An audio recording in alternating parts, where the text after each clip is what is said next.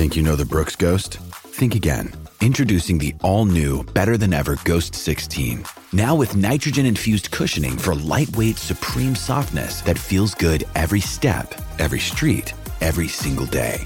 So go ahead, take your daily joyride in the all-new nitrogen-infused Ghost 16. It'll turn your everyday miles into everyday endorphins. Let's run there. Head to brooksrunning.com to learn more. Episode 1. Death of an Irish Sport. This is the Five Lamps, a landmark in Dublin's north inner city, one that's even name-checked in a UK #1 single, the Boomtown Rats Rat Trap. I'm looking up towards North Strand, and an Olympic boxer lives there. From just yards away on my left is the home of an Olympic boxing champion. Keep going up that street and you'll see a turn to the right and the signs that take you to Croke Park. It's just 10 minutes walk from the Five Lamps. Croke Park is Ireland's national stadium for Gaelic games, but 50 years ago this summer, Muhammad Ali beat Al Blue Lewis there. I'm standing at the Five Lamps and looking right towards the quays. Walk along the docklands there and you come to the Three Arena. It's had different names over the years. Is still best known to many as the Point Depot. Bernard Dunn was crowned champion of the world there. Other boxers who fought in that arena include Lennox Lewis, Tyson Fury, Steve Collins, Nassim Hamed. Within walking distance of here, there are more than 15 boxing clubs. Belfast is renowned as a boxing town, but Dublin's made its mark as a fighting city too. The great Dublin boxing families left a lasting impression. The Carruths of Drimnagh, the Collinses of Cabra, the Ingalls of Ringsend, the Crystals of Crumlin. Walk the streets around the Five Lamps in the evening, and through open windows you'll hear the familiar sounds of boxing gyms, the thump of glove on pad, the whip crack of a skipping rope, hard breathing and grunts of pain and effort. You'll come on Champions Avenue too, which is so named because of the number of boxing champions that came from the area. This is boxing territory, but it's also a part of the city that's been ripped apart by drugs and by a feud involving two rival factions, one led by Daniel Kinahan and the other by Gerry Hutch. The feud dates back to the killing of Gary Hutch in Spain in September 2015 and another murder in Dublin 6 months later. David Byrne was shot dead at the Regency Hotel, just a few minutes' walk from here, in February 2016 at a boxing weigh-in. The reported target was Kinahan, but he escaped unscathed. The feud has claimed the lives of 18 people. Some of them had never had any involvement with crime. The Kinahan cartel carried out 16 of the murders. Gerry Hutch was extradited from Spain in September and is awaiting trial on a charge of David Byrne's murder. Daniel Kinahan lives in Dubai, where he established a base as one of the most powerful men in the sport of boxing. 7 of those killed in the feud were murdered in the streets around the Five Lamps. They were murdered in boxing country. Down the road, Daniel Kinahan would be called something very different in court. But when his name came up in the Old Bailey in October 2007, he was described as a former Dublin furniture shop owner. This was the first time that Kinahan was ever mentioned in public in a sporting sense. It was stated that Kinahan had travelled from his then home in Spain to Newmarket to confront jockey Kieran Fallon in his own home in the very early hours. It was also stated that Kinahan was part of a so-called Bet to Lose syndicate, and that those involved were furious with Fallon for winning races which they expected him to throw. Yorkshire businessman Miles Rogers had phone calls intercepted, and one of those referred to Kinahan as D. Rogers said in a call that he'd met many menacing people in his life, but none in Kinahan's league. Kinahan was not one of those charged. That case ended with all 5 co-defendants, including Fallon, being found not guilty. These days, Kinahan is associated with professional boxing rather than horse racing. But who is he? Who is this former Dublin furniture shop owner? Here's Crime Journalist of the Year, Michael O'Toole of the Irish Daily Star. Daniel Kinahan for me, is the most important Irish criminal in the last, well, probably since John Gilligan was at his height, if that's the right word, in the early to mid 1990s, leading up to the murder of Veronica Guerin. He is really important because he leads an international cartel of drug dealers and drug smugglers and drug importers. And his cartel, at one stage, it had assets of up to €1 billion. Now that has been eroded somewhat. But it really is, I mean, there's no doubt that he leads the most important crime operation connected to Ireland that there has been in the last 30 or 40 years. He really, although Gilligan was big, Kinahan massively outweighs him and outshines him, I suppose. So really he is Ireland's number one criminal and a very, very important figure in gangland in Ireland and abroad. The last time that professional boxing enjoyed a boom time in Dublin was during Bernard Dunn's heyday. RTE, the national broadcaster, got behind him, and his fights attracted huge audiences, both on television and in various arenas. One of the best Irish sporting days of the 21st century was March 21st, 2009. That was the day when a Ronan O'Gara drop goal in Cardiff earned the Ireland rugby team a first Grand Slam since 1948. O'Gara talked afterwards of the emotional impact 3 text messages he received on the morning of the game had on him.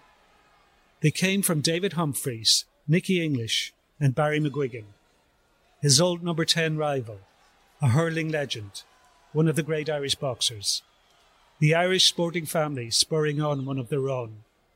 We saw that in ringside in the O2 Arena later on, when Bernard Dunn knocked out Ricardo Cordoba to win the WBA Super Bantamweight title.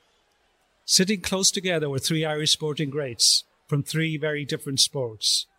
Shane Horgan from rugby, soccer superstar Paul McGrath, former world snooker champion Ken Doherty. Ger Gilroy, managing director of Off the Ball, was at ringside too, and his emotional commentary was a memorable one. He feels, though, that what happened more recently has killed professional boxing in Ireland.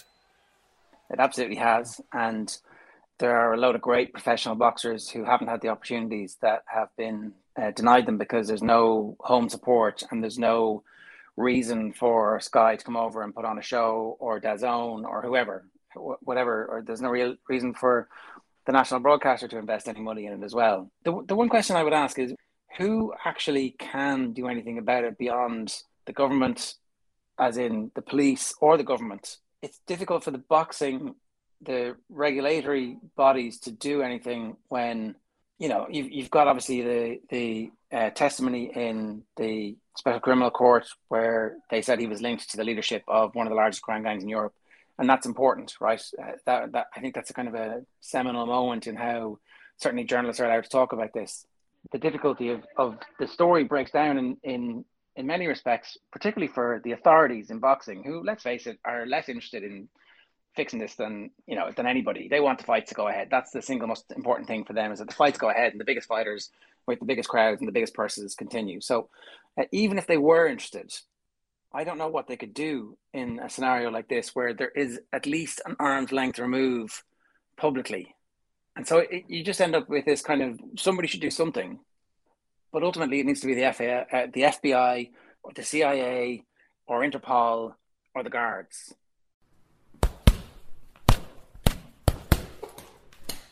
On a chilly, wintry morning last year, I got a phone call from a man who's well known for his time boxing, as both an amateur and a professional.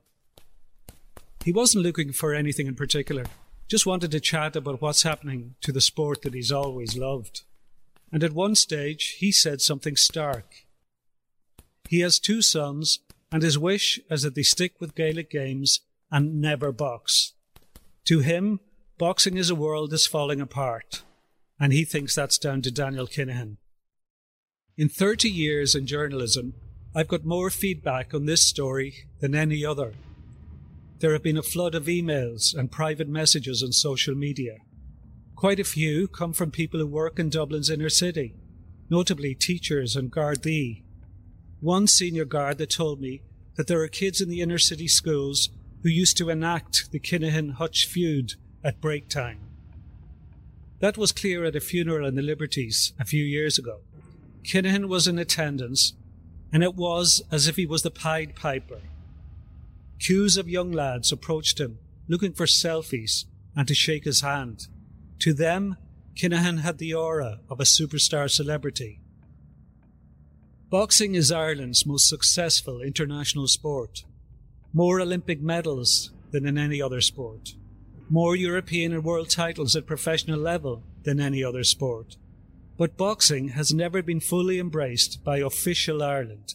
It seems that there's a kind of snobbery at play. Dave Hannigan lectures in history in New York. He writes a weekly column in the Irish Times and has written 3 books on boxing. Here's Hannigan's take on it. I think it was perceived as a working class sport, and it was, I don't want to use the word ghettoized, but I think in the media it never got the coverage that it deserved. I think that's changed, with the Katie Taylor stuff, and there's much more coverage now. I also think Ireland had a strange relationship with boxing, because wasn't there a thing for a long time that Ireland, Dublin in particular, wasn't a great place for selling out boxing matches, that they struggled to get the box office that they thought fights deserved. So it is an odd relationship. I mean, it's perverse to me the way that other sports, and I hate to get into this, like my sport is better than yours. It's a very childish thing, but like I have never understood, even when I worked in newspapers in Dublin, the coverage that horse racing gets, for instance, which is a minority sport, as far as I'm concerned, and it got pages and pages of newspapers, and then boxing, which is again a minority sport, but is not, I think, is more widespread than there's more casual interest in boxing than there would be in horse racing. And yet it was very much kind of in a corner of its own in terms of coverage. Joe Egan, a former boxer who's a friend of Kinahan, told the Irish Daily Star 2 years ago that there's always been an underworld in boxing. This is undoubtedly true. Plenty of shady characters have been involved in the sport over the years. The most infamous of all was Frankie Carbo, a mafia don who was involved in fixing many boxing bouts. He was dubbed the mob's unofficial commissioner for boxing. But Carbo was brought to justice. In 1961, he was sentenced to 25 years in prison on charges of conspiracy and extortion against the NBA welterweight champion, Don Jordan. Some, bizarrely, try and identify Kinahan by pointing to the likes of Carbo or Don King, who killed 2 men. Patrick Connor is a boxing historian who's written books in both boxing and true crime. He's heard the excuses that try and explain away boxing's dark side, and he has no time for them. It's a way to shut down the argument.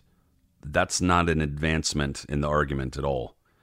So essentially what this is, like wording it slightly differently just to illustrate how ridiculous it is and how absurd it is, you're essentially saying, hey, there's something going on here. And someone's telling you, that's happened before. What does that mean? That doesn't mean anything toward what I told you. That's not an answer. That's not a solution to deal with it. That's not even an acknowledgement that you believe it's wrong. And so I think that what I just said leads directly to the issue, and that especially is in boxing in particular. There's a lot of cognitive dissonance in the sense that fans and pundits and people who are involved, we often know what we're watching. We know what we're involved in. We know what's going on with these fighters and inside of their skulls. It's not easy all of the time to lock that back away in your head as you're watching and as you're enjoying it. And there's some sense of recognition, I think, for a lot of people that it's icky, that it's bad. And so pushing that thought further is difficult for a lot of people. That's a difficult conversation for people to have with themselves. So when you kind of take that into consideration, you can kind of understand why that conversation doesn't get moved forward, because it's only going to start shining lights in fairly dark corners where people have left them dark for a long time and prefer them to be that way. Dave Hannigan is in full agreement with Conor. Boxing's past is another country. So often, the same mantra is used by those who want to explain away the involvement of people like Kinahan in the sport. That's boxing. It's a cop-out. It's something that wouldn't be accepted in nearly all other sports. Hannigan feels such evasion has to be confronted. Harking back to how the fight game operated in New York 70 years ago doesn't excuse what's happening now. It absolutely does not excuse what's happening now. And because the whole point of history is we're supposed to learn from this. Frankie Carbo, and you know, you talk about sentiment and romance earlier. This man was killing people and destroying lives and destroying the lives and careers of boxers. Don King, you know, and that was whatever, like the 40s, the 50s. I think it was the early 60s when he was basically brought down Carbo. And then Don King comes along in the 70s and 80s, destroys lives. I mean, Jack Newfield's book, The Life and Crimes of Don King, which came out in 93 or 94, is one of the greatest nonfiction books about, certainly one of the greatest books about sport, because it lays the case for what a terrible person he was, what a terrible influence he was on the sport, how much damage he was doing to it. But yet, boxing never learns. You know, like in 1994, UC Ali comes to Washington to John McCain. Senator John McCain was a huge boxing fan, and John McCain is trying to clean up boxing and regulate boxing, and you know, they're trying to stop the next generation from being ripped off. But it never, you know, nothing ever sticks. And even now, obviously, the Kinahan stuff is more in Great Britain and Ireland, but you can see the exact same play. You know, Don King would sucker people in by giving them money up front. You give a fighter money today and he's thrilled, you know. That to me, that's just playing out again and again here, and to the detriment. Ultimately, it's going to damage the fighters. It's damaging the sport, I think, unquestionably. But what happened before doesn't justify this. And the fact that criminal elements have always infected boxing doesn't make it okay. And it doesn't mean we shouldn't call it out when it's happening today. It is 10 years since a press release announced that middleweight contender Matthew Macklin was setting up a boxing management company called MGM in Marbella in Spain. It's never been made clear when exactly Kinahan got involved, but he soon started to describe himself as general manager of MGM, and in July 2014 was pictured having lunch with Macklin and the boxing promoter Eddie Hearn in Spain. A month later, MGM made front-page headlines after boxer Jamie Moore was shot outside its gym in Spain. That November, Macklin was knocked out by Jorge Sebastian Hyland in a WBC title eliminator in the 3 Arena in Dublin. Kinahan was there all through fight week. In July 2015, MGM, which would eventually change their name to MTK Global, decided to have their first card in Dublin in connection with Frank Warren. Kinahan was photographed inside the ring that night.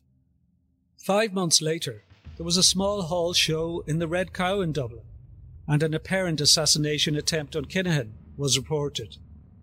Then, on February 5th, 2016, 4 attackers opened fire at the weigh-in for a fight at the Regency Hotel. Irish boxing would never be the same again. It led to a situation where Dublin is the only major European capital that is not allowed to host a major boxing event. The Gardaí won't give permission due to security concerns. Neil Richmond, a Fine Gael TD, describes himself as a boxing fan, and he's one of the only politicians to have spoken out consistently against Kinahan's involvement in boxing. He feels his presence in the sport has hurt the sport greatly. Oh, massively damaging. We haven't had a high-level professional bout here since the Regency. The reason we don't have professional boxing in this country, and this is a boxing country, we have a really proud history of it at amateur and professional level, is because of Daniel Kinahan. And it's because of other criminals like Daniel Kinahan who have plagued on communities where boxing is traditionally strong. And there's brilliant examples like Kelly Harrington and people like that who've come out of inner city Dublin or areas that politicians like me would maybe describe as socioeconomically disadvantaged or deprived. But there's dozens more who haven't come out, who have been lured into a life of crime, either as a runner or whatever else at a very young age, for cartels like the Kinahan Group. The one thing I will say about John O'Driscoll and the Kinahan cartel is that the efforts of An Garda Síochána is tearing apart that cartel. And that's very clear to see with the amount of members of the cartel that have been imprisoned, that are facing charges. And look, you only see the amount of drug seizures large over the last 2 years during the pandemic. It's huge. I think it's either 40 to 60 individuals in prison in Ireland and the UK directly tied to the Kinahan cartel. Their operations are being smashed on a daily basis, which is great, but it's still a huge effort then to repair the massive damage that has been caused, particularly in Dublin. We're talking parts of inner city Dublin and the Liberties in Dublin 8, where the cartel is very strong, where they preyed on boxing clubs and boxing communities, where they used other angles to, as I said, recruit people, be it, as muscle, be it as drivers, and everything else, and preying on vulnerable young people to get involved in their illicit activities. It's nearly 2 years since Daniel Kinahan was pushed firmly into the spotlight. Just after lunchtime on June 9th, 2020, Tyson Fury uploaded a video onto his Instagram account. In that clip, he announced that a deal had been agreed to fight Anthony Joshua. It would be one of the most lucrative fights of all time. It hasn't happened yet, and Fury made it clear that it would happen due to one man. Thanks to Dan, he announced. Dan is Daniel Kinahan. Fury's announcement meant that there was some focus on Kinahan in the sports media for a while. That was the case after a BBC Panorama investigation into Kinahan and MTK Global in February of last year too. But most journalists, if they covered the story at all, quickly moved on. Most of the heavy lifting has been done by crime journalists in Ireland, rather than the sports media anywhere. One of the few journalists outside of Ireland to have tackled the Kinahan story is David Klaubert of the German newspaper Frankfurter Allgemeine Zeitung. My focus as a journalist is on organized crime. I'm not a boxing or sports journalist like you, so my starting point actually was an investigation about Ridwan Taghi, who is allegedly one of the most important and most brutal drug traffickers in Europe. I was covering his case because, it's a case that shows in a very, very frightening and shocking way what happens if organized crime gets out of control, how brutal international drug trafficking actually is, because Taghi, since March, I think this year, he has been on trial in Amsterdam, accused of 6 murders, various murder attempts, and he is still a suspect in other cases, including the killing of the brother and the lawyer of a Crown witness who has been testifying against him. And there are also indications that Taghi himself, or at least his network, is involved in the killing of journalist Peter R. de Vries in July this year, a very shocking case. It was in this context that I heard about Daniel Kinahan for the first time. I read his name, for example, in Dutch court documents, because the police there found pictures and videos of Kinahan in Dubai together with a guy called Rico de Chilene, who was an important partner of Ridwan Taghi in the cocaine business. And also on the pictures was Raffaele Imperiale, who is among the 10 most wanted criminals by the Italian authorities, because he is or was a very important cocaine broker, especially for the Camorra, the mafia from Naples and Campania. So during my investigation, I saw all those alleged or convicted drug traffickers from Europe hanging around together in Dubai, and there were also decrypted messages that showed that they were probably doing business together, that they were joining forces. And then I read about the role of Daniel Kinahan in boxing, about the influence he has in the sport and the business, and it was like, wow, how can this be true? There has always been a fascination with boxing stories. Boxing has inspired writers of the caliber of Norman Mailer, Ernest Hemingway, Joyce Carol Oates, Jack London, Gay Talese. It's led to films of outstanding quality, including Raging Bull, The Harder They Fall, On the Waterfront, and Fat City. Two of Bob Dylan's greatest songs are about boxers, The Hurricane and Who Killed Davy Moore. When Muhammad Ali took on Joe Frazier for the first time, the buzz was so great that Frank Sinatra was Life magazine's ringside photographer. Ross Whittaker is an award-winning filmmaker who's covered all types of subjects, but he keeps coming back to boxing. He's made 3 boxing documentaries, including the groundbreaking Saviours about an inner-city Dublin gym. Being around boxing people has made Whittaker realise the fine line that many walk. What I would have observed in, I suppose, Saviours and other boxing clubs and stories that I've heard around the sport is that it's a very fine line for young men and now women more and more, that it's very easy to fall off the wagon. I mean, you're talking about boxing clubs that are often in kind of marginalised areas where there's a huge amount of difficulties for the people living in those areas, whether it's, I suppose, criminality in some cases, drugs in some cases, or even just the pressure, the mental pressure of growing up somewhere and having doubts about your future. It's not people from South County Dublin, their natural path in life is if they go to a good school, if they go on to university, they just see that as their path. Whereas if you're growing up in a more marginalised area, you don't necessarily see a path.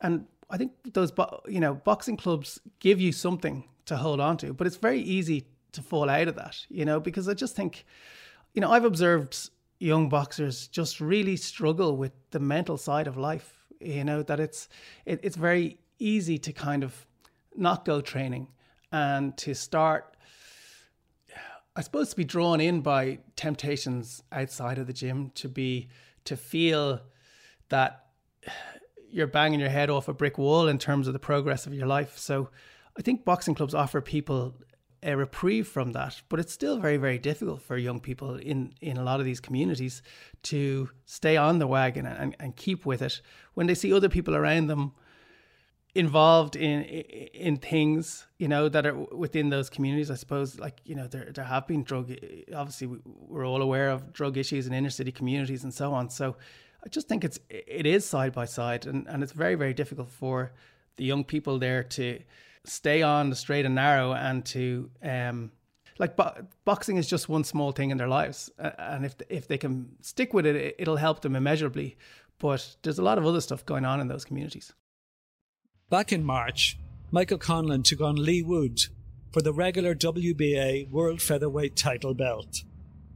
Conlon took bronze for Ireland at the 2012 Olympics and was RTE's Sportsperson of the Year in 2015 after becoming a world champion at amateur level that year. He was a hugely popular figure in Ireland, but there was very little coverage of Conlon's fight in the Irish media beforehand. Why was that?